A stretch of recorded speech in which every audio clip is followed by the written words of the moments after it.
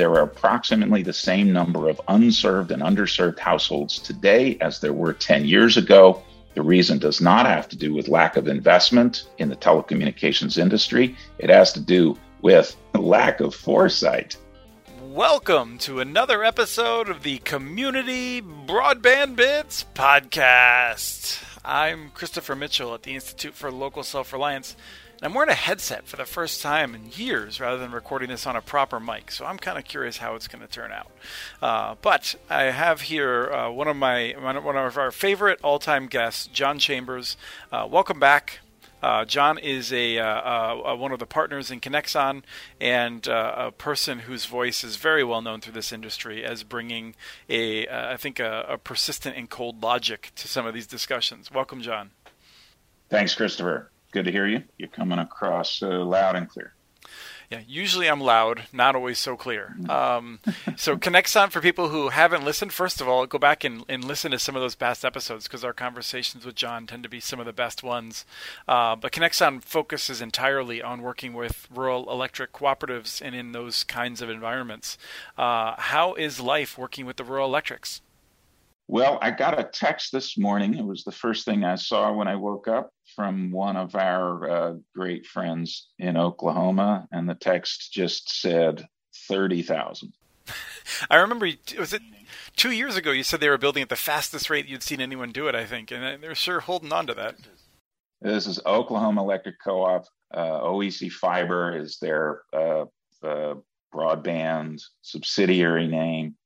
30,000 for a co-op that's maybe 40-some thousand members, and they have built into a couple of towns. So 30,000 in a few years, they're killing it.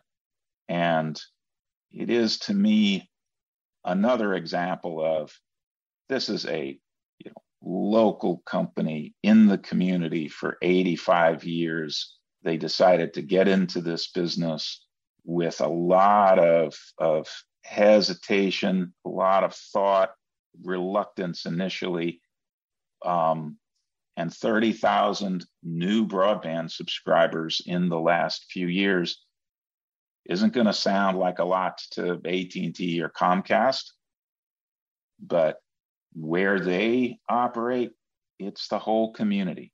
And it is, to me, one of the clear examples of the right way to approach rural broadband, any type of broadband, I suppose, but we're just in rural areas, which is an electric co-op is a pure manifestation of a community-led business that has sustained that community, first with electricity, now with broadband.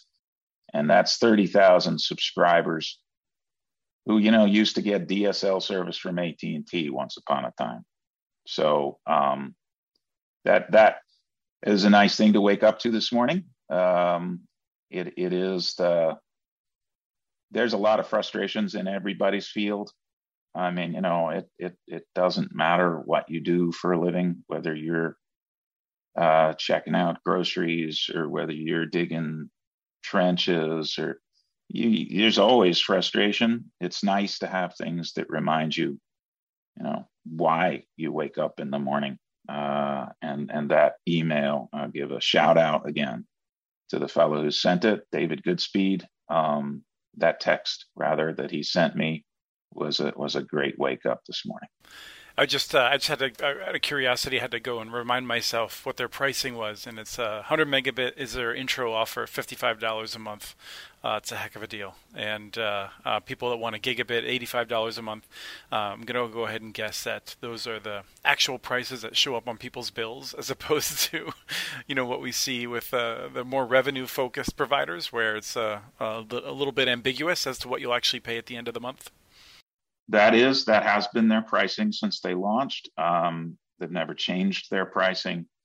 That is Connexon, co-ops we work with, and our subsidiary, our internet service business, which is called Connexon Connect. Last year, we introduced a 2 gigabit tier for $99. And I remember less than a decade ago when people made fun of Google for launching gigabit service in Kansas City, and when my business partner Randy Clint launched gigabit service in rural Missouri, people questioned the need. Why would you introduce gigabit service? How are you going to use it? Are you going to stream 20, 30 movies all at the same time? Like, there is no need for it. I still don't understand why we have highways that have multiple lanes and then when all cars are only one lane wide. That's right. And I expected when we launched symmetrical 2 gigabit service, true speeds, that people would have that same question. And I anticipated our take rate on 2 gig service would be in the 2 to 5% range of our customers. That sounds even ambitious. I would have guessed less than 1%, honestly. Yeah. So we have 3 tiers of service, 100 meg, gigabit, 2 gigabit. The split is almost even wherever we offer service of about a third, and a third of our customers take 100 meg, gig, and 2 gig service. And the 2 gig service, a third of our customers, tells me not only, was my projection way off, but it tells me people will continue to get high quality service when you make it available at an affordable price. And when I ask people who have taken 2 gig service why, oftentimes they simply say, well, I was paying that much for 10 megabit service, so why not? I'm excited about it. I still haven't taken full advantage of the Comcast speeds where I am because the Soho gear, like my network equipment in my house is kind of maxes out at a gigabit a second. But I'm hoping we'll see a new line of that popping out because when I'm transferring my big files around my home, it's pretty annoying to only be getting 100 some megabits a second or megabytes a second when you're measuring the file transfer, and I can see the use for it. And I'll tell you right now, I'm moving stuff up to the cloud. I'm in my office. I got a 100 megabit symmetrical connection. And if I had 2 gigabytes, I would be spending less time going back and forth in my office to make sure I've got the Dropbox syncs working and stuff like that because I have to wait so long for that volume. So you have just incidentally touched on what I think is going to be a huge fight in the next few years having to do with the funding. The BEAD funding in particular for rural broadband or unserved areas and underserved areas. And that has to do with the upload speeds. So if you're uploading files, the upload speeds for cable. And the notice of inquiry that the FCC launched, whether broadband should be defined as 100 down, 20 up, the BEAD program, which takes as its directive the statutory language of the Infrastructure Act, which says that underserved are areas that lack 100 down, 20 up. To me, what the fight is going to be about over where to fund for BEAD funding is not going to be what lacks 25.3, because 3/4 of those places will already be receiving funding, RDOF funding or ARPA funding, maybe a higher percentage of that. So what will be left are areas that lack 100 down, 20 up. And areas that lack 100 down, 20 up, it's all going to come down, the way I think of it, to one major fight. Is cable broadband really broadband? And I, as one who came up in the industry through the cable industries, I worked for Comcast and Cox and TCI and Charter and a bunch of others. I would always have said that cable broadband is broadband, in fact, is the only broadband. Prior to fiber. Prior to fiber. Now, if the question is broadband, reliable broadband is the term used in the Act and the term used by NTIA, reliable broadband, some consistent delivery of broadband that gets you, forget the download speed. You can get downloads of 100 meg down by lots of transmission media. Can you get 20 meg up? And that is not a question that will be answered by the FCC's maps. Right. And this is, to me, the one of, although there are a series of mistakes the FCC has made that is in gathering data that doesn't answer the core question that they've been asked. The core question they've been asked is, where in the country do locations lack 25.3 and where do they lack 100 down 20 up? Tell us where with specificity. If you don't collect the data to answer that question, folks are going to receive these maps some point next year for the first time. And what will be revealed is that the FCC didn't collect the necessary data to answer that question. And then we're going to be into this massive challenge process that will occupy time, energy, money, and won't lead to the very reason that Congress appropriated tens of billions of dollars, that is to spend the money in rural areas that lack service today so that they can get service. All we'll be doing is churning paper between the FCC and applicants, between the FCC and those that have submitted data to the FCC, between the FCC and NTIA. We'll be churning and churning and churning, for years, unless somebody steps in and says, you're on the wrong path. It's time for a course correction now, before we discover in 6 months' time that you've been on the wrong path for the last 3 years.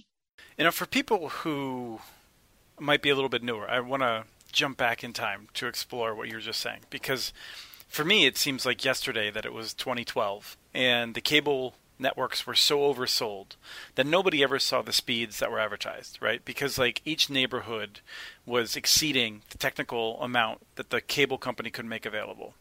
And in the 2013-2014 environment, the cable companies largely, especially the better ones like Comcast, implemented DOCSIS 3.0.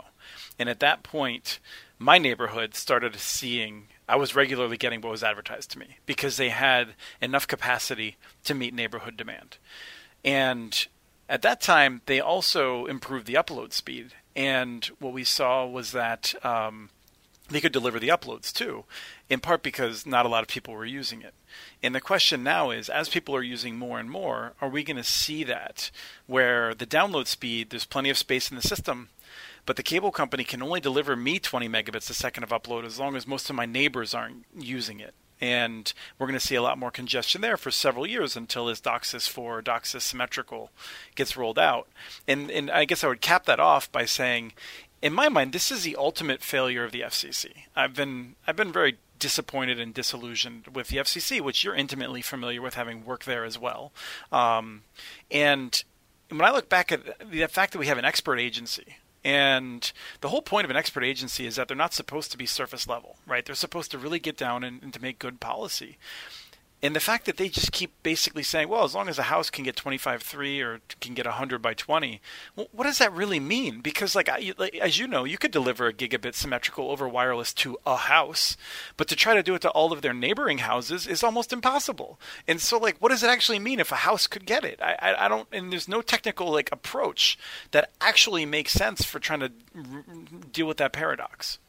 So the other related part to what you've just said is that the digital divide, it can clearly be explained as the difference between services available in urban areas and services available in rural areas, unserved areas. That's the majority of it. There's a few people right now whose heads are exploding because there are some unserved areas in urban areas, but you understand that. But the vast majority of the issue is that, what you just described. Yeah, so in the statute, it just says urban and rural high cost. But if, we can ignore the statute and say there are other digital divides, sure. There's a low income portion of the statute too. The statute I'm talking about is the Communications Act. So, but simply the digital divide is the divide between one thing and another thing, the difference between those two things. So as I've just explained to you about what we offer as service, and that's in rural areas, but what we offer, we don't offer 100 down, 20 up. That's too slow. We don't offer anything that slow. Nothing. And yet, the FCC has put out an NOI. That's a notice which can take years. I expect they're putting that out so that they come up with their answer next February when they issue their next broadband report. But they're just asking the question, teasing out this question as to whether the broadband definition should be changed from 25 down 3 up to 100 down 20 up. That is, they're at the initial part of asking whether something which is already slower than the speed that's available in urban areas today and is available all across the country today, whether that should be the new definition. By the time they decide it is, it's already no longer broadband according to the marketplace. So we will spend money. The reason we as a public will spend money through government agencies on things that will be out of date before the money gets spent, and the digital divide will persist in perpetuity until the FCC and NTIA decide to spend money not on yesterday's technology, but on tomorrow's technology. And there's a reason that there are approximately the same number of unserved and underserved households today as there were 10 years ago. The reason does not have to do with lack of investment in the telecommunications industry. It has to do with lack of foresight, not even a lot of foresight. Like, looking down just at your shoes about the next step you're going to take. All you have to do is say, why should I invest in something that is no longer the speed that's available today for something that should last for 10 years? If we take that approach, in 10 years' time, we'll have the same number of unserved and underserved locations. I've never understood the complete focus on speed. And I recognize the FCC has other categories they look at. They look at speed, they look at latency, they look at affordability. But usually people look at speed, and usually when they look at speed, they just talk about the download, and the upload is more and more important in an environment where people work increasingly from home and where there's more and more video uplinks, as well as streaming video down to your various devices. So the Congress discussed, there were early versions of this Infrastructure Act, early iterations introduced by Clyburn, introduced by others, that would have set as a symmetrical level the speeds. It's still the right answer. And any state could still do it that way. Any state could still say, the speed has to be symmetrical. And we're going to take a measure as to what's available today. And what's available today, if you ask not me, not Jonathan Chambers running around rural America with our little 2 gigabit service, you can ask AT&T, and you can ask Verizon, and you can ask all of the large telecommunications companies that invest, and you ask them, what do you invest in and what services do you offer? And AT&T would boast that they offer 5 gigabits per second, symmetrical speeds. Why do we continue to invest in lesser things? Is it stupidity? I don't know. There's smart people working on this at the FCC and NTIA. Smart people can be stupid in my experience, but I take your point. Go ahead. Is it corruption? Is it avarice? Is it, the old politics of compromise? Is it any of those? It's a sort of laziness. A capture. I mean, I do think a part of it is a capture, and capture. Yeah, I mean, which is to say a kind of like innocent corruption. I mean, depending on how one uses the word corruption, always implies intent. When in fact, I think of corruption the way our founding fathers used that term, which basically means whether or not it's perverted. Is the system perverted towards some or not? And I think a lot at the FCC, there's sort of this issue of which I hear from the fixed wireless folks regularly, which is, why are you so worried about upload, Chris? No one's really using their upload. We monitor our network bandwidth, and we give people upload, and they don't use it very much. So, why should we increase our upload speeds if it's just a waste of time and capacity? The answer? No. Yeah, that's why I talk to you. Answer? Because this is the essence of what you've been doing since I first met you, longer than that. The answer is the very first thing that I mentioned in our conversation, which is the answer are community-based organizations For me, it's electric co-ops that have lots and lots of assets that make it work better than other community organizations. Electric co-ops, the one I mentioned at the outset, Oklahoma Electric Fiber. You want to see what works? Go to Oklahoma City. Visit the folks in Norman. Visit David Goodspeed and Patrick Grace. Visit them. You'll see what works at a local level without large amounts of federal funding and subsidies. You'll see what works. And this isn't one of those, if it works there, it can work anywhere. It takes hard work. It takes dedication. It takes a commitment to mission to serve community. But it's all the right things that it takes that makes that work. And you'll see the same thing now. We started working with OEC in 2017, I guess. It's now working in lots and lots of places, and we work in more than half the states. We build today more than 1,000 miles of fiber optic cable each and every week. You can see a path from where we've come from. We as a country, we the electric co-ops, you can see a path from where we've come from a decade ago to where this can go. And it is possible to build a fiber optic cable to every single rural home in the country, and there is enough money to do so. And as sure as, we're talking, we won't do it as a country, but we can get a lot closer in the next few years than we ever, than at least I thought we could have sitting in a different place 10 years ago looking at these same issues.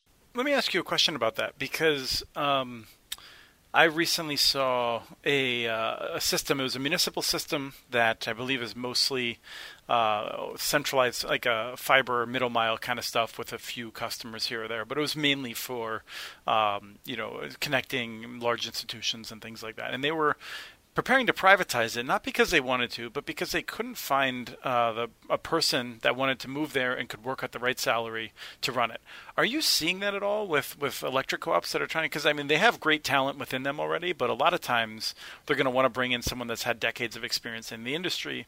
Is there any concern with finding the right people to run these systems at this point? Not where we work, and we work in the most remote parts of the country, in the poorest parts of the country. We work a lot in persistent poverty counties. Yeah, you're down there in the Mississippi Delta and Louisiana, just so people have a sense. You're in a lot of places. Those are two that just stick out in mind for having a lot of poverty. And we're just looking at some of those counties have 50% of people, between 50 and 75% of people live below 200% of the poverty line. If I could be back in one of my old jobs and help direct some of the funding, I would direct funding, some of that affordable connectivity program funding. I would direct more of it to persistent poverty counties and make their lives easier. Yes, we work a lot in Florida, Georgia, Mississippi, Arkansas, Oklahoma, Missouri, Louisiana. That part of Texas. We work a lot in the Southeast and the Southwest. We also work in the Midwest. We work in about half the country. But where we work, this is to your question, you can either attract people, or if you're saying, some folks say, well, nobody will come and live here and work here. It's just training. People will work hard anywhere. And I heard the same thing years ago, sometimes from electric co-ops. We don't know that we could attract the right people to do the support, to do the operations work, to do the engineering, but I haven't found it in practice, that as I haven't found that missing piece. These are good jobs. Like if you work in a place where it's a persistent poverty county and you're offering a good job, you'll find somebody to take that job. You can train them. What I thought you were going to say, since you described that project as a middle mile project, where they were connecting anchor institutions, that's a different problem. Those middle mile projects, they never work. That's like looking for car keys beneath the street light when you lost them in the alley. You're looking there because that's where the light is, the old joke. Money over the decade has gone to middle mile largely because that's what was easy for governments to spend their money on. Because it was less political. There was less political opposition. Exactly. Less political opposition to the so-called overbuilding argument. The concept was, well, we'll build middle mile and then others will come in. The mythical others. No, it doesn't work. It's only been 25 years of experience now with middle mile networks and not seeing that happen. I mean, I can point to 5 edge cases, maybe. I can point to 3 edge cases. I don't know if I could do 5. But it almost never happened. The only place I would spend middle mile on now, and I know there's $1 billion NTIA middle mile program, and since NTIA's other programs aren't up and running, they're going to be flooded with requests for that middle mile, which will just convince them that, I guess we need more middle mile, when really it is, well, that's the program that you've got running. That's why people are applying for it. The only place I'd put in middle mile are places where there is more or less just one provider, a monopoly provider, where somebody is charging rates that are higher than average. If you can find those places, that's how I'd review that program. That is, if I were reviewing applicants, I'd want to know what do you spend for DIA? What do you spend for direct internet access today? What does it cost you to get a 10 gig or a 100 gig circuit back to an internet exchange point, back to Atlanta, back to Kansas City? What does that cost you? If you're paying more than the average, then there's a case. If you're paying a lot more than the average, the median, then there would be a case for building middle mile there. Have you been refused? We have. We've been refused middle mile, that is leasing circuits back to internet exchange points from Windstream, for example, because Windstream views us as a competitor.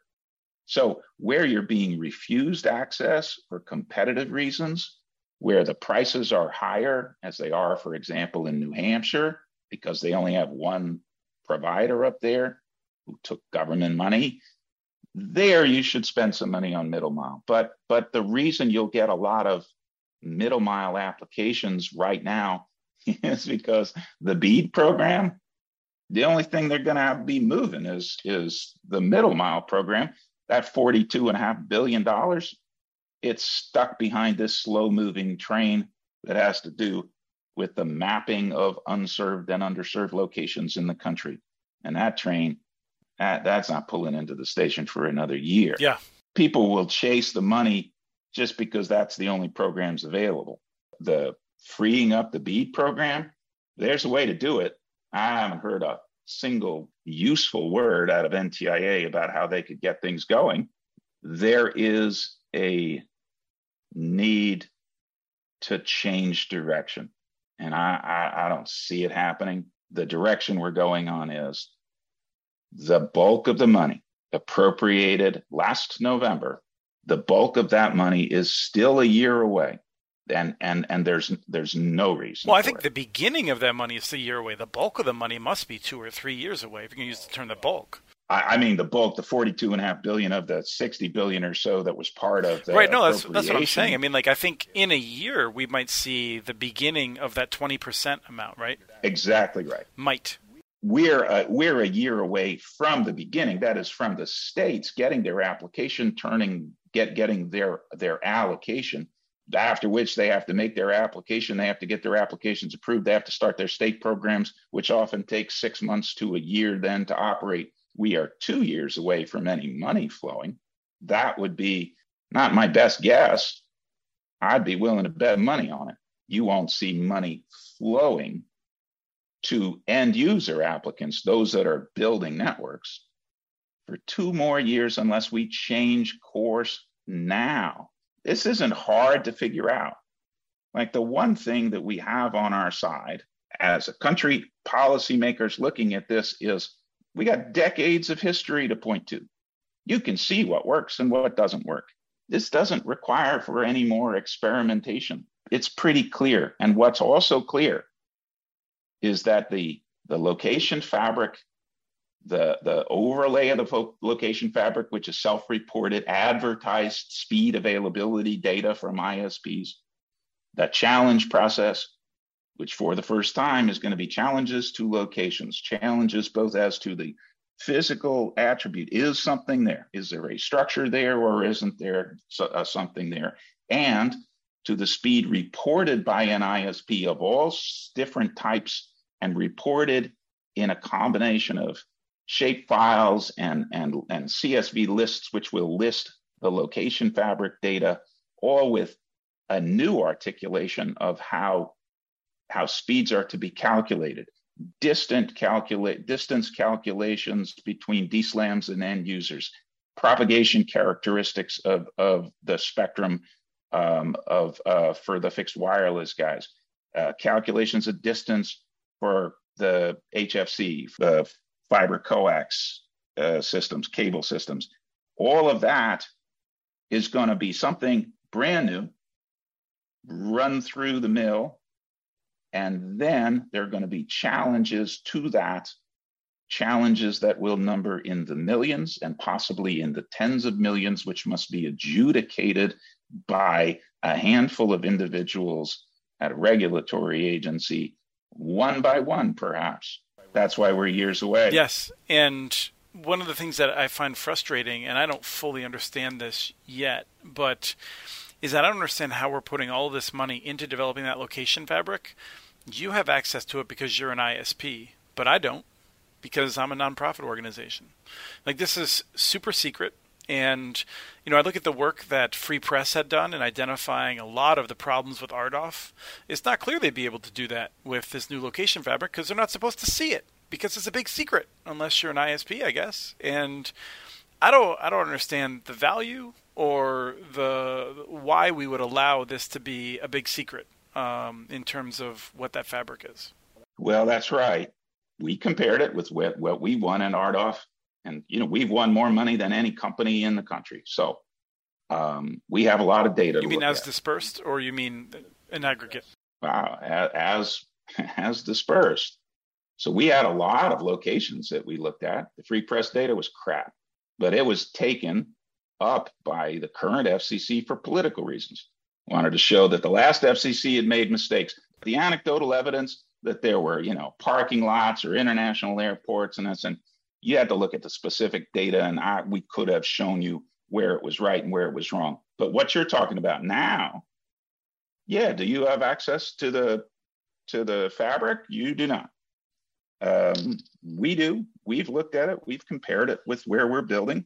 I think the guys at CostQuest are brilliant. I've known them for years. They do really good work.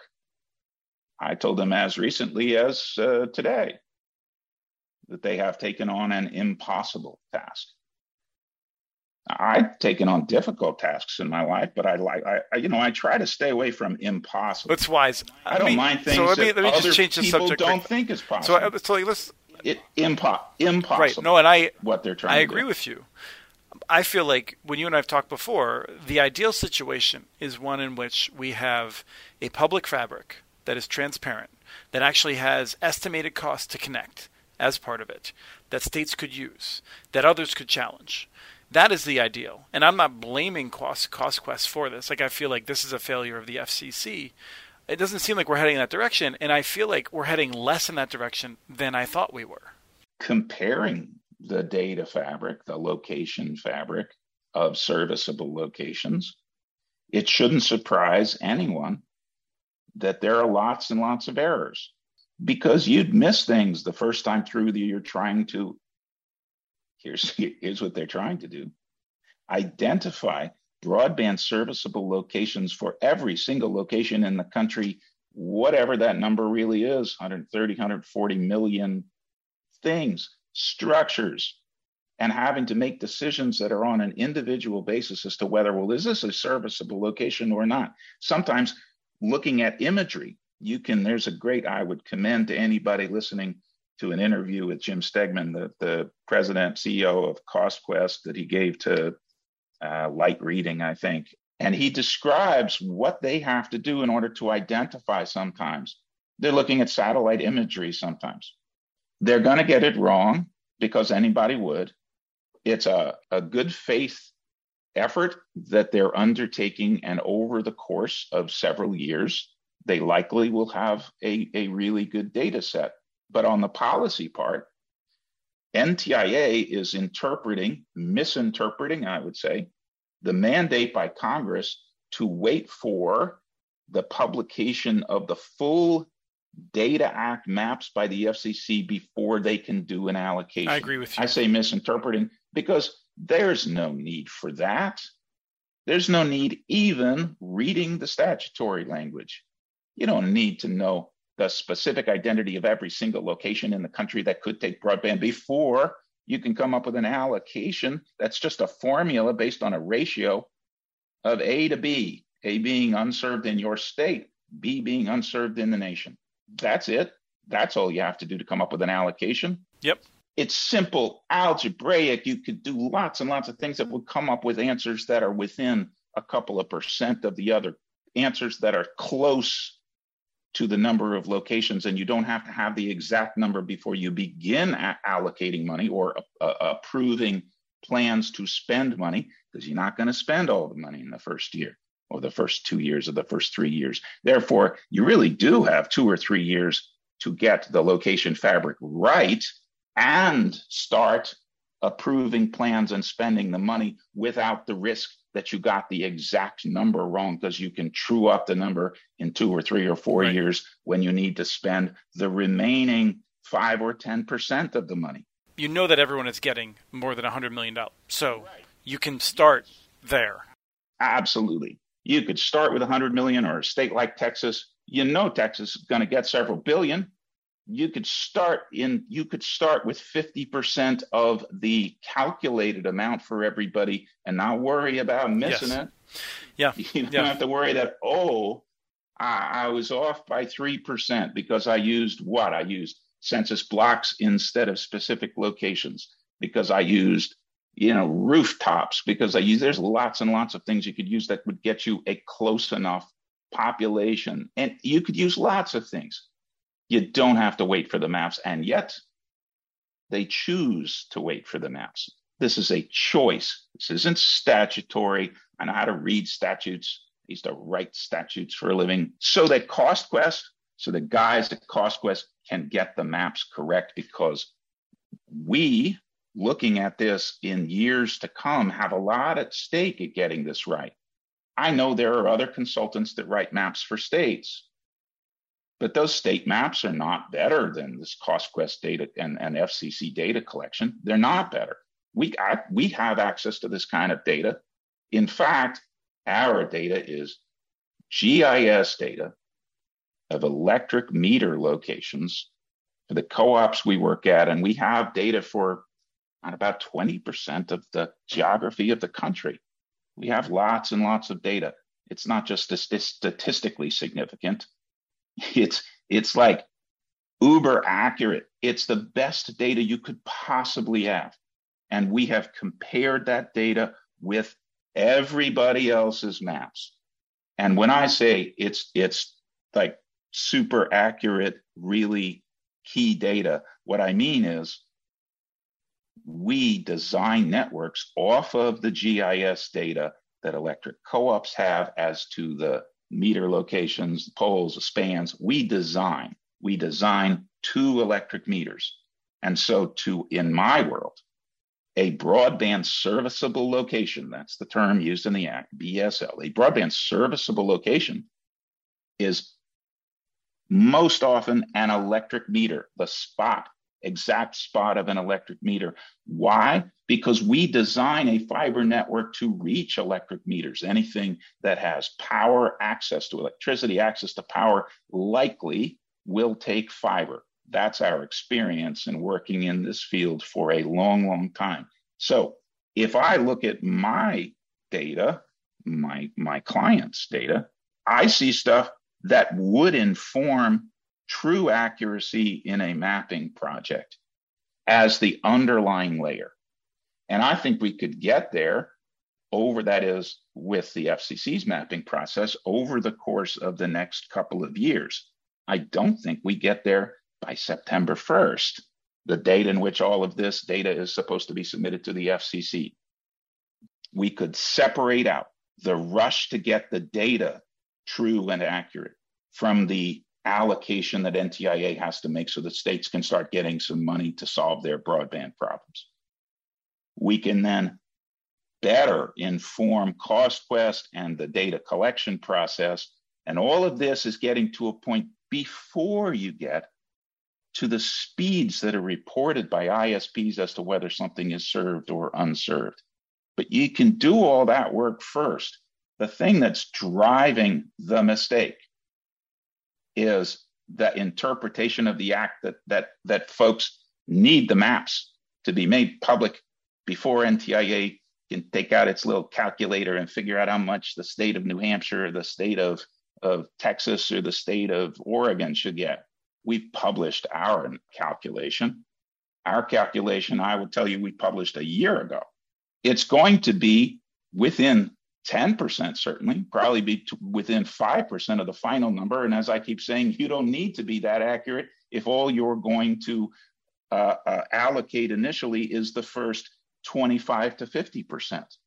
I agree with that. I will say that I wonder, if I'm sitting back, if NTIA did all that, if it would make that much of a difference, because I don't know how many states are actually ready. Like, some states will be ready, right, to start taking in this money, but a number of the states need this time anyway to get their act together. Not where I work. Yeah, I have a home in Colorado. I was talking to the head of the new head of the broadband office there some months back. She said she had been told that they should expect an allocation of between $200 and $500 million. That's a big range. And she was engaged in a planning effort, that is, writing their broadband plan based on what she's being told their allocation might be. Their allocation is going to be like 1.2 billion. You come up with a different plan if you think your allocation is 1.2 billion than if you think your allocation is 200 million. You'll come up with a different plan. You sure should. So I hear this all the time. By state broadband offices, they are writing plans, but they should know how much money to expect. Does it help even to tell people, here's how much money you could expect, give or take some percentage? Absolutely, it helps them in the planning process. As far as whether they're ready to spend money, Georgia just committed $400 million through one of the ARPA plans. Louisiana just announced $130-something million. They're all spending money, man. So whether they're ready or not, people are looking for action, and some of the states are already moving forward.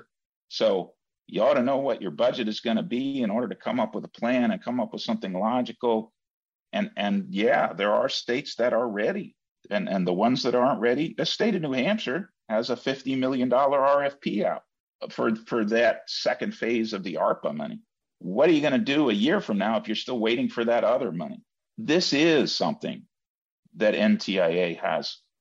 This is a failure on their part, just the first of many so far. And it makes a real difference if you're planning, say, a 5 to 10 year plan, that you know what you're working with. This is all of the money that's going to be spent in the next decade. This is it. I agree with you that there's a lot more than just telling people how much money. There are other things that NTIA should be doing to facilitate state broadband plans rather than layering on additional obligations. There are other things they could be doing to make the rules clear and clean, to provide support, because this to me is the biggest problem states will have, and NTIA could help. Most state broadband offices I visit with, they have a handful of people there in the office. I mean, that's it. Their office is staffed with 2 or 4 people. They don't have 1,000 engineers. You have to design a spending plan with somewhere between 100 million and $2-3 billion, depending on the size of your state. You have to design it with the resources that you have to implement it, not for purposes of design of the plan, but for purposes of reviewing applications and implementing the plan. And when you only have a few people, you better figure out a way that you can review the billions of dollars worth of applications that come through the door in a way that lets you, with some confidence, spend the public's money on what will solve the problem. What NTIA could be doing is providing not just examples of places where this has worked, but tools they could use. whether it's software tools, review tools, methods that they've found that work better than others. And I mean, that's the key to all of this, because when you do finally get to the point where you're allocating the funding based on the broadband plan, that's when you get this rush of applications for money, for pent-up demand for funding. And biggest shortcoming I've seen in state offices is they don't have the resource. Right. And you wouldn't expect them to have the resources for this sort of thing. And NTIA could be helping with that, but they're not giving them the tools. Well, John, we're running out of time. This is what always happens. We never run out of topics. We only run out of time. So I don't like cutting it off there, but we are going to. And I really want to thank you for your time today. Thank you for your work doing all this. Cool. Thanks, Christopher. Good to talk to you as always. We have transcripts for this and other podcasts available at muninetworks.org/broadbandbits. Email us at podcast@muninetworks.org with your ideas for the show. Follow Chris on Twitter. His handle is @CommunityNets. Follow muninetworks.org stories on Twitter. The handle's @muninetworks. Subscribe to this and other podcasts from ILSR, including Building Local Power, Local Energy Rules, and the Composting for Community podcast. You can access them anywhere you get your podcasts. You can catch the latest important research from all of our initiatives if you subscribe to our monthly newsletter at ilsr.org. While you're there, please take a moment to donate. Your support in any amount keeps us going. Thank you to Arnie Hughesby for the song Warm Duck Shuffle, licensed through Creative Commons. This was the Community Broadband Bits podcast. Thanks for listening.